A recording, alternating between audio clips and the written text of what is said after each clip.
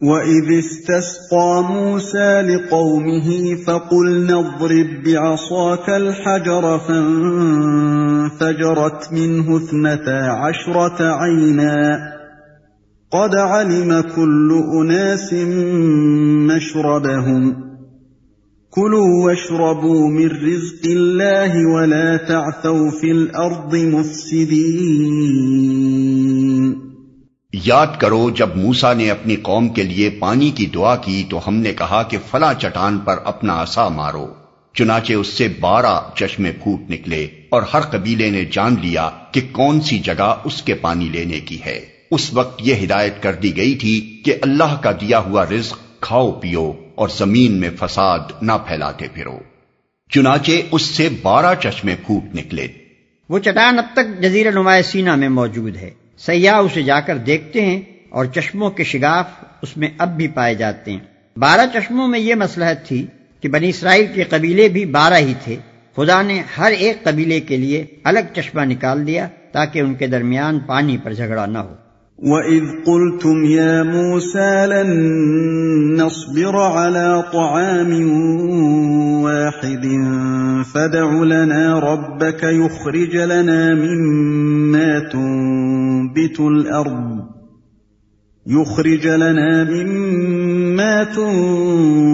الْأَرْضُ مِن بَقْلِهَا وَقِثَّائِهَا وَفُومِهَا وَعَدَسِهَا وَبَصَلِهَا قَالَ أَتَسْتَبْدِلُونَ الَّذِي هُوَ أَدْنَىٰ بِالَّذِي هُوَ خَيْرٌ اهْبِطُوا مِصْرًا فَإِنَّ لَكُم مَّا سَأَلْتُمْ وَضُرِبَتْ عَلَيْهِمُ الذِّلَّةُ وَالْمَسْكَنَةُ وَبَاءُوا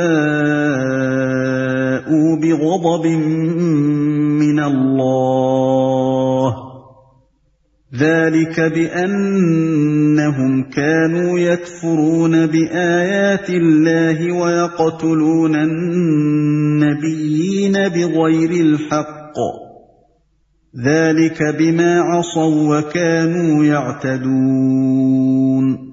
یاد کرو جب تم نے کہا تھا کہ اے موسیٰ ہم ایک ہی طرح کے کھانے پر صبر نہیں کر سکتے، اپنے رب سے دعا کرو کہ ہمارے لیے زمین کی پیداوار، ساگ، ترکاری، کھیرا، ککڑی، گیہوں، لہسن، پیاز، دال وغیرہ پیدا کرے۔ تو موسیٰ نے کہا کیا ایک بہتر چیز کی بجائے تم ادنا درجے کی چیزیں لینا چاہتے ہو؟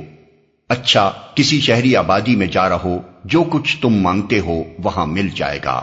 آخر کار نوبت یہاں تک پہنچی کہ ذلت و خواری اور پستی اور بدحالی ان پر مسلط ہو گئی اور وہ اللہ کے غضب میں گر گئے۔ یہ نتیجہ تھا اس کا کہ وہ اللہ کی آیات سے کفر کرنے لگے اور پیغمبروں کو ناحق قتل کرنے لگے۔ یہ نتیجہ تھا ان کی نافرمانیوں کا اور اس بات کا کہ وہ حدود شرع سے نکل جاتے تھے۔ موسیٰ نے کہا کیا ایک بہتر چیز کی بجائے تم ادنا درجے کی چیزیں لینا چاہتے ہو؟ یہ مطلب نہیں ہے کہ من و سلوہ چھوڑ کر جو بے مشقت مل رہا ہے وہ چیزیں مانگ رہے ہو جن کے لیے کھیتی باڑی کرنی پڑے گی، بلکہ مطلب یہ ہے کہ جس بڑے مقصد کے لیے یہ صحرا نوردی تم سے کرائی جا رہی ہے اس کے مقابلے میں کیا تم کو کام و دہن کی لذت اتنی مرغوب ہے کہ اس مقصد کو چھوڑنے کے لیے تیار ہو اور ان چیزوں سے محرومی کچھ مدت کے لیے بھی برداشت نہیں کر سکتے؟ وہ اللہ کی آیات سے کفر کرنے لگے۔ آیات سے کفر کرنے کی مختلف صورتیں ہیں، مثلا ایک یہ کہ خدا کی بھیجی ہوئی تعلیمات میں سے جو بات اپنے خیالات یا خواہشات کے خلاف پائی اس کو ماننے سے صاف انکار کر دیا۔ دوسرے یہ کہ ایک بات کو یہ جانتے ہوئے کہ خدا نے فرمائی ہے پوری ڈٹائی اور سرکشی کے ساتھ اس کی خلاف ورزی کی اور حکم الہی کی کچھ پرواہ نہ کی۔ تیسرے یہ کہ ارشاد الہی کے مطلب و مفہوم کو اچھی طرح جاننے اور سمجھنے کے باوجود اپنی خواہش کے مطابق اسے بدل ڈالا۔ پیغمبروں کو ناحق قتل کرنے لگے۔ بنی اسرائیل نے اپنے اس جرم کو اپنی تاریخ میں خود تفصیل کے ساتھ بیان کیا ہے۔ مثال کے طور پر ہم بائبل سے چند واقعات یہاں نقل کرتے ہیں۔ 1، حضرت سلیمان علیہ السلام کے بعد جب بنی اسرائیل کی سلطنت تقسیم ہو کر 2 ریاستوں یروشلم کی دولت یہودیہ اور سامریہ کی دولت اسرائیل میں بٹ گئی تو ان میں باہم لڑائیوں کا سلسلہ شروع ہوا اور نوبت یہاں تک آئی کہ یہودیہ کی ریاست نے اپنے ہی بھائیوں کے خلاف دمشق کی آرامی سلطنت سے مدد مانگی۔ اس پر خدا کے حکم سے حنانی نبی نے یہودیہ کے فرمانروا آسا کو سخت تنبیہ کی، مگر آسا نے اس تنبیہ کو قبول کرنے کے بجائے خدا کے پیغمبر کو جیل بھیج دیا۔ 2، حضرت ایلیا علیہ السلام نے جب بال کی پرستش پر یہودیوں کو ملامت کی اور اثر نو توحید کی دعوت کا سور پھونکنا شروع کیا تو سامریہ کا اسرائیلی بادشاہ اخی اب اپنی مشرک بیوی کی خاطر ہاتھ دھو کر ان کی جان کے پیچھے پڑ گیا، حتیٰ کہ انہیں جزیرہ نمائے سینا کے پہاڑوں میں پناہ لینی پڑی۔ اس موقع پر جو دعا حضرت الیاس نے مانگی ہے اس کے الفاظ یہ ہیں: بنی اسرائیل نے تیرے عہد کو ترک کیا، تیرے نبیوں کو تلوار سے قتل کیا، اور ایک میں ہی اکیلا بچا ہوں، سو وہ میری جان لینے کے در پہ ہیں۔ 1 سلاطین باب 19 آیت 1-10۔ 3، ایک اور نبی حضرت میکایہ کو اسی اخی اب نے حق گوئی کے جرم میں جیل بھیجا اور حکم دیا کہ اس شخص کو مصیبت کی روٹی کھلانا اور مصیبت کا پانی پلانا۔ سلاطین باب 22 آیت 26 اور 27۔ 4، پھر جب یہودیہ کی ریاست میں علانیہ بت پرستی اور بدکاری ہونے لگی اور زکریا نبی نے اس کے خلاف آواز بلند کی تو شاہ یہودا یواس کے حکم سے انہیں عین ہیکل سلیمانی میں مقدس اور قربان گاہ کے درمیان سنسار کر دیا گیا۔ 2 تواریخ باب 24 آیت 21۔ 5، اس کے بعد جب سامریہ کی اسرائیلی ریاست آشوریوں کے ہاتھوں ختم ہو چکی اور یروشلم کی یہودی ریاست کے سر پر تباہی کا طوفان تلا کھڑا تھا تو یرمیاہ نبی اپنی قوم کے زوال پر ماتم کرنے اٹھے اور کوچے کوچے انہوں نے پکارنا شروع کیا کہ سنبھل جاؤ ورنہ تمہارا انجام سامریہ سے بھی بدتر ہوگا۔